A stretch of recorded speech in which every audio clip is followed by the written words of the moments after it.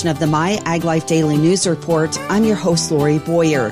In addition to feature reports, I'll bring you a look at regional and national agricultural news. And the show starts right after this. We're waking up to a new dawn in agriculture. A better way, where farmers stop working the soil and start working with it. At Huma, our carbon-rich, humate-based products improve soil health and fertility, deliver nutrients more efficiently, and reduce crop input costs. Welcome to Humic Solutions with a human touch. Visit huma.us to learn more. California's total almond acreage dropped again in 2023, this time by about 74,000 acres, making 2 years in a row that acreage has decreased, something that has not happened since at least 1995, according to a new report from Land IQ to the Almond Board of California. Total acreage dropped from just under 1.64 million acres last year to about 1.56 million in 2023, even though bearing acres, which includes orchards producing almonds and planted in 2020 or earlier, increased slightly to 1.37 million acres compared with 1.34 million acres at this time last year. But the amount of non-bearing acreage, new orchards planted in 2021, 2022, or 2023 sank about 105,000 acres from 294,000 acres in 2022 to 189,000 acres in 2023, according to the 2023 standing acreage final estimate. The latest Land IQ California almond acreage analysis continues to point to a reduction in total acreage driven by fewer new plantings and an increase in orchard removals that, according to Richard Waycott, Almond Board of California President and CEO, the 1.37 million bearing acreage in 2023 established a new record reflecting plantings in 2020 or earlier, but going forward, the analysis points to a lowering of bearing acreage in 2024. Orchard removals increased again in 2023 to about 83,000 acres as of August 31st, compared with 60,400 acres removed in 2022, and continuing a trend of increasing pace of removals that started in 2021, according to the accompanying Land IQ 2023 removal update. That contributes to analysis pointing to fewer acres next year and possibly beyond, according to Waycott. In addition, nearly 41,000 acres are classified as either stressed or abandoned. They were included in the standing acreage total because the orchards may have the ability to recover, according to Land IQ. The estimates come from multiple lines of evidence, including agronomic and remote sensing knowledge, robust on-the-ground verification, customized image analysis, artificial intelligence, and more. Land IQ says the 2023 standing acreage estimate is 98.8% accurate. Land IQ's acreage estimates are commissioned by the Almond Board of California to provide statistical transparency and a robust picture of California almonds to industry stakeholders around the world. In 2018, Almond Board of California first commissioned Land IQ, a Sacramento-based agricultural and environmental scientific research and consulting firm, to develop a comprehensive living map of California almonds. The map is a result of more than a decade of research. Thought-provoking educational sessions, a sold-out trade show floor, and a variety of networking opportunities await attendees of the 6th Annual Organic Grower Summit that kicks off today in Monterey. Presented by Western Growers and OPN, it will bring together organic growers and supply chain and service companies, providing them with information and education related to the continued growth, opportunities, and challenges in the production of organic fresh food. A jury in Jefferson City, Missouri, awarded $1.6 billion in punitive damages to 4 plaintiffs who claimed using glyphosate-based Roundup herbicide caused cancer and other injuries. The verdict came at a time when Bayer is grappling with company reorganization. Plaintiffs Daniel Anderson of California, New York resident Valerie Gunther, and Missouri residents Jimmy and Brenda Drager were each awarded $500 million in punitive damages and a total of about $61 million in compensation, according to court documents from the 19th Judicial Circuit Court in Cole County, Missouri. All of the plaintiffs were diagnosed with non-Hodgkin lymphoma, alleging in the complaints the cancer in their lymphoma systems was caused from their use of Roundup for many years. In a statement to DTN, Bayer said it believes it has strong arguments to get the recent verdicts overturned and the damages eliminated or greatly reduced. Sunview, a family-owned fruit company based in California's San Joaquin Valley, offers a comprehensive organic table grape program and is set to release some new proprietary organic grape varieties over the next couple of years. Sunview offers both organic and conventional grapes, with organic representing about 20% of its overall grape volume. A strong supporter of organic ag, the company has had an organic operation for about 4 decades. The owner, the patriarch of the family, started farming organically in the 80s, according to Mitch Wetzel, Sunview's vice president of sales and marketing. He was one of the pioneers of the organic grape industry, according to Wetzel. And Wetzel says the company's founding family has been focused on land stewardship. He says they have a drive to reduce chemical use, pesticide use, fumigant use, even synthetic fertilizer use, and they have their own integrated pest management system where they grow their own bugs, their own beneficials, and use them not only on the organic side, but also in their conventional production. Since the 1970s, Sunview has had a proprietary breeding program, which contributes significant volume to both the company's conventional and organic grape offerings. He highlighted 2 proprietary varieties that are currently available on the company's organic website. They have Stella Bella, which is a green that is a big part of their organic green program, and they have Sparkle, which is a red variety that is a big part of the red organic cycle. Both varieties are defined by their superior crispness, he said, and he shared that there will be a sister variety to Sparkle that's expected to hit the commercial market next year. Within the next 2 years, he said, the sister variety to Stella Bella should also be available. When it comes to company structure, Wetzel says that Sunview stands out because it owns 100% of its own acres. In addition, Sunview offers a plethora of packaging options for its organic grapes, including multiple configurations of both clamshells and bags. He says they even have some high-end recycled paper baskets. The company's organic grape customer base spans the U.S. and includes retailers ranging from mom-and-pop stores to national chains, as well as a variety of wholesalers.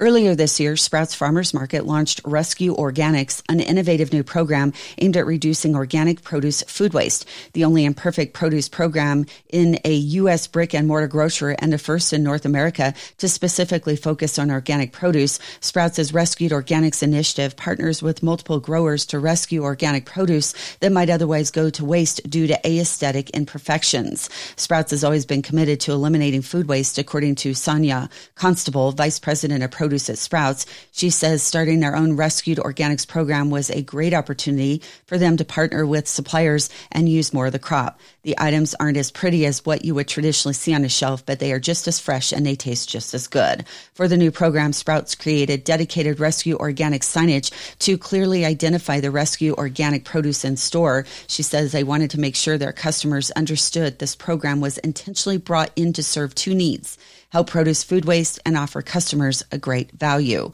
The Rescued Organics program is currently in Sprouts' 130-plus California stores, and Constable says the retailer chose to start the initiative in the Golden State for practical reasons. She says a lot of produce is grown in California, so it was the most natural region for them to kick off this program.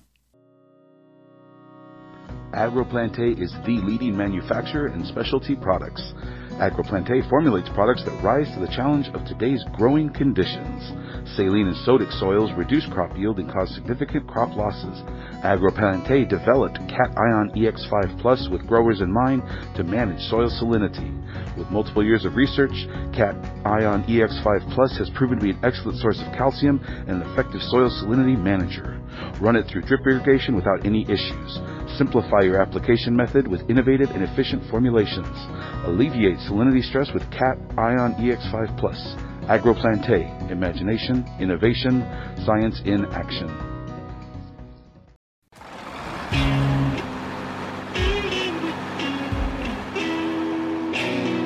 Growers and applicators must follow the new regulations if applicable. These regulations apply in addition to any new requirements that are currently found on neonic product labeling.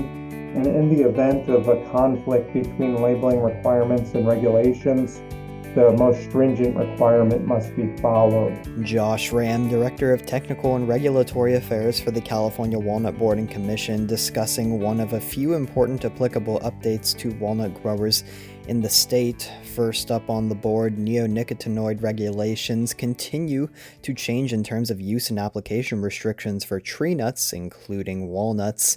Essentially, there may be some requirements not currently on neonic labels that growers will have to follow. January 1st of 2024, the pesticide usage is going to be further regulated. So the DPR regulations apply to soil and foliar applications of products.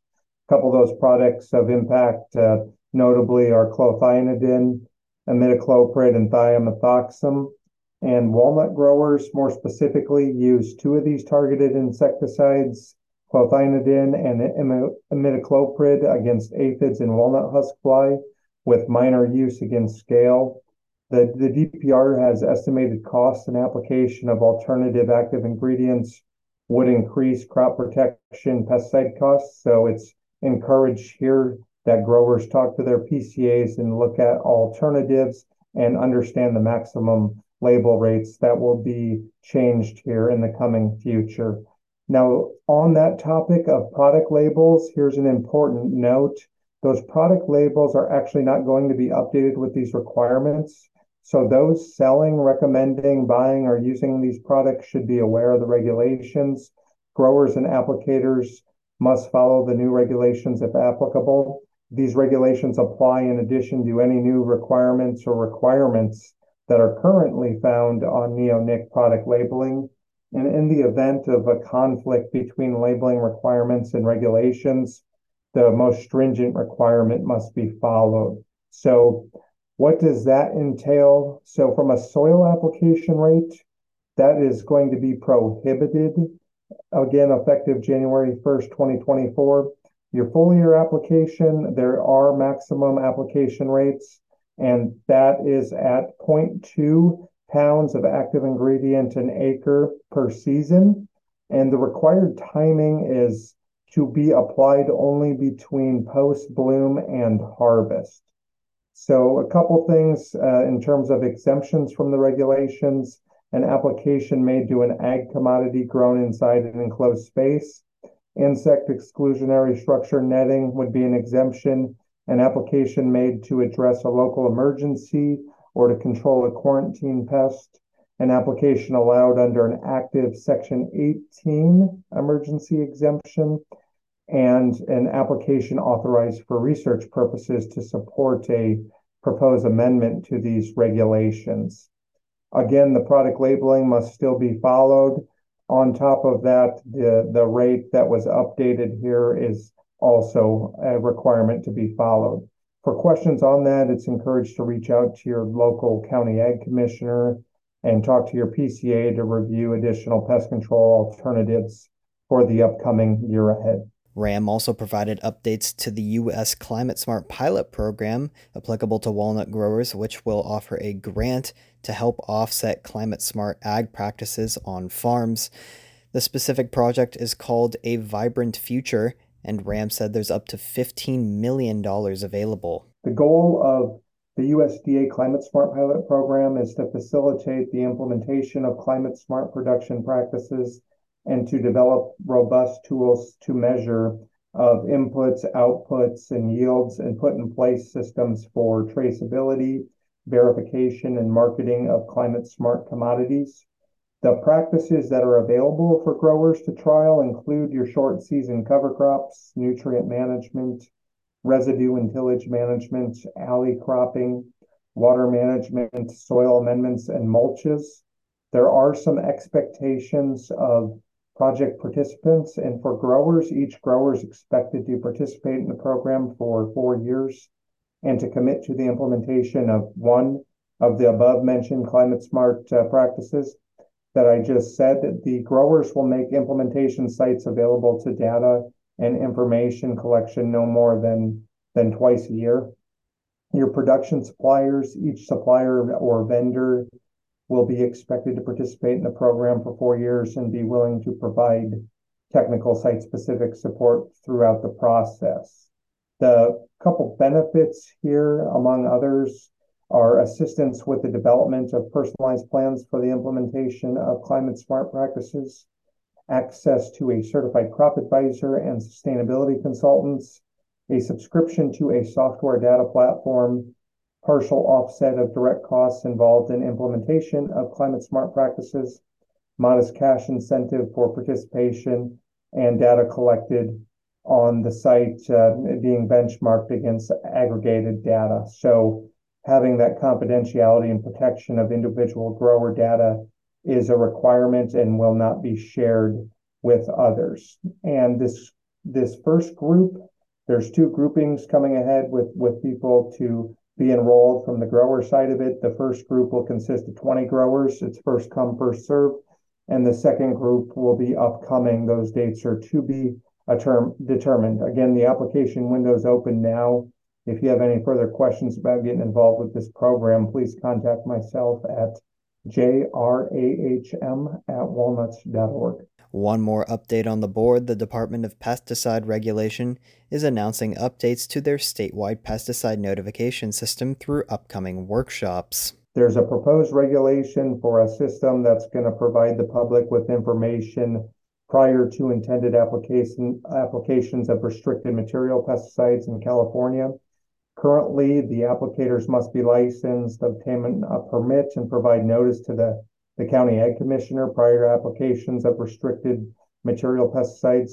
This proposed regulation would require information about restricted material applications for the production of an agricultural commodity to be submitted electronically to the DPR for public posting through this new statewide information system 24 hours prior to intended restricted material pesticide applications, in exception of soil fumigant restricted materials, which would be posted 48 hours before an intended application. And with these changes and advancements coming forward, the DPR, as you mentioned, is holding 3 public hearings on the regulations, December 13th in Clovis, California, December 14th in Ventura, and December 19th virtually. They're also, the CDPR is accepting written comments on the proposed regulation between now and January 12th of 2024. So would encourage any growers, any applicators, any group in ag or impacted by this to really come out, attend hearing, comments, orally and or written. Couple areas of concern would be notified parties, products included, the time of notification, a note on the process. Having a few different specifics to be filled in and clarified there is going to be important for this system to be successful and understand the impacts and taking care of the environment and all people that come into contact with this. So encourage people to get out for that. The California Walnut Commission, we're going to be commenting through our coalition and monitoring this regulation closely and disseminating impacts as they become available. You're listening to My Ag Life. I'm Taylor Chalstrom. Sponsored by the California Walnut Board and Commission, supporting the industry with on-farm innovation through production research, advocacy for government programs, and driving consumer demand. Doing more together. USDA has released an updated farm labor report, and USDA Ag News reporter Gary Crawford shares more information from that report. Fewer farm workers, higher farm worker wages.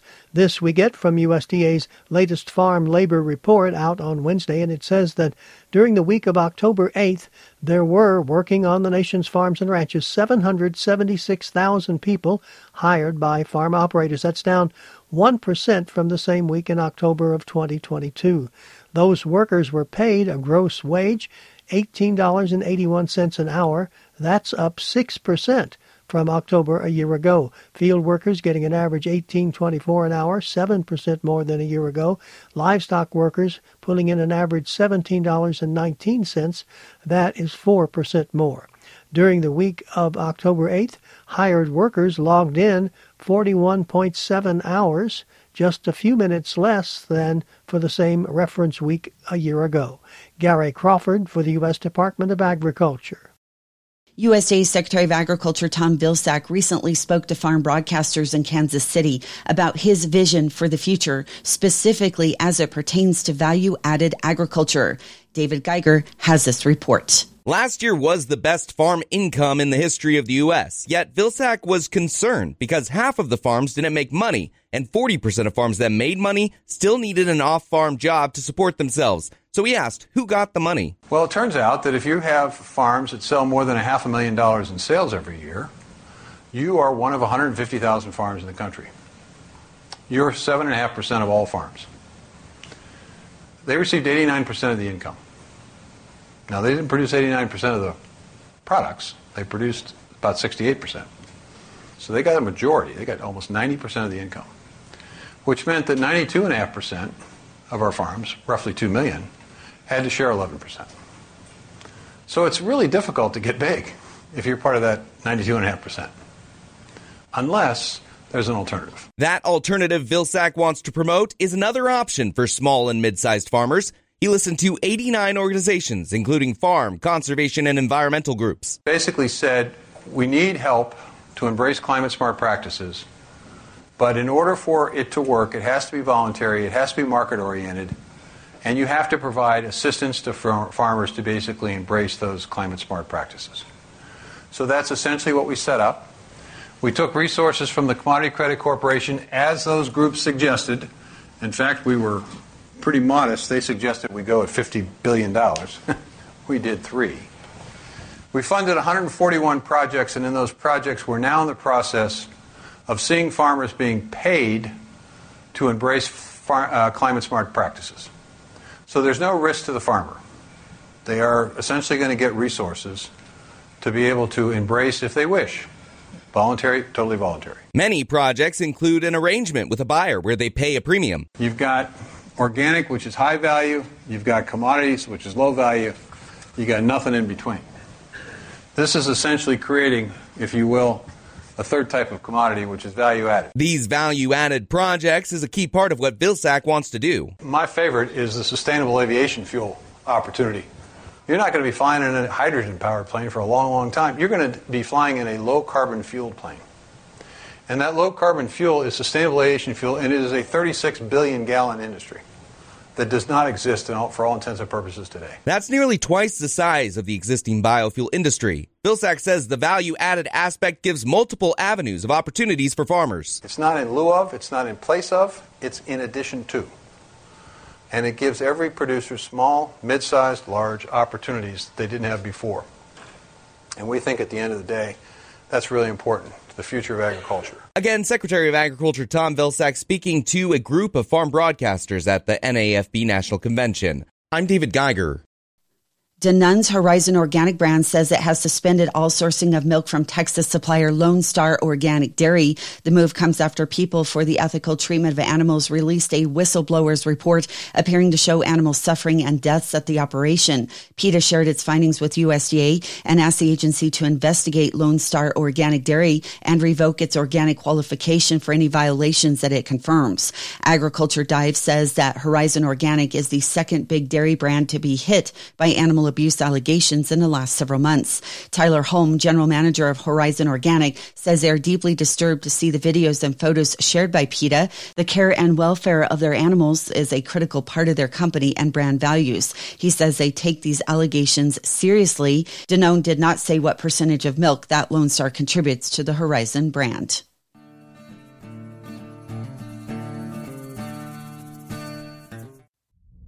JCS Marketing is your #1 way to connect with the ag industry.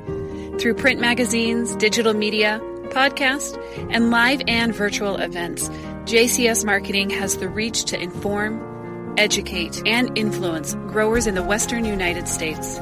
Everywhere you go, you see West Coast Nut Magazine on every one of my customers' tables. So that tells you everything. It's there, so they're reading it. Our My Ag Life platform includes podcast interviews and digital articles for busy professionals on the go.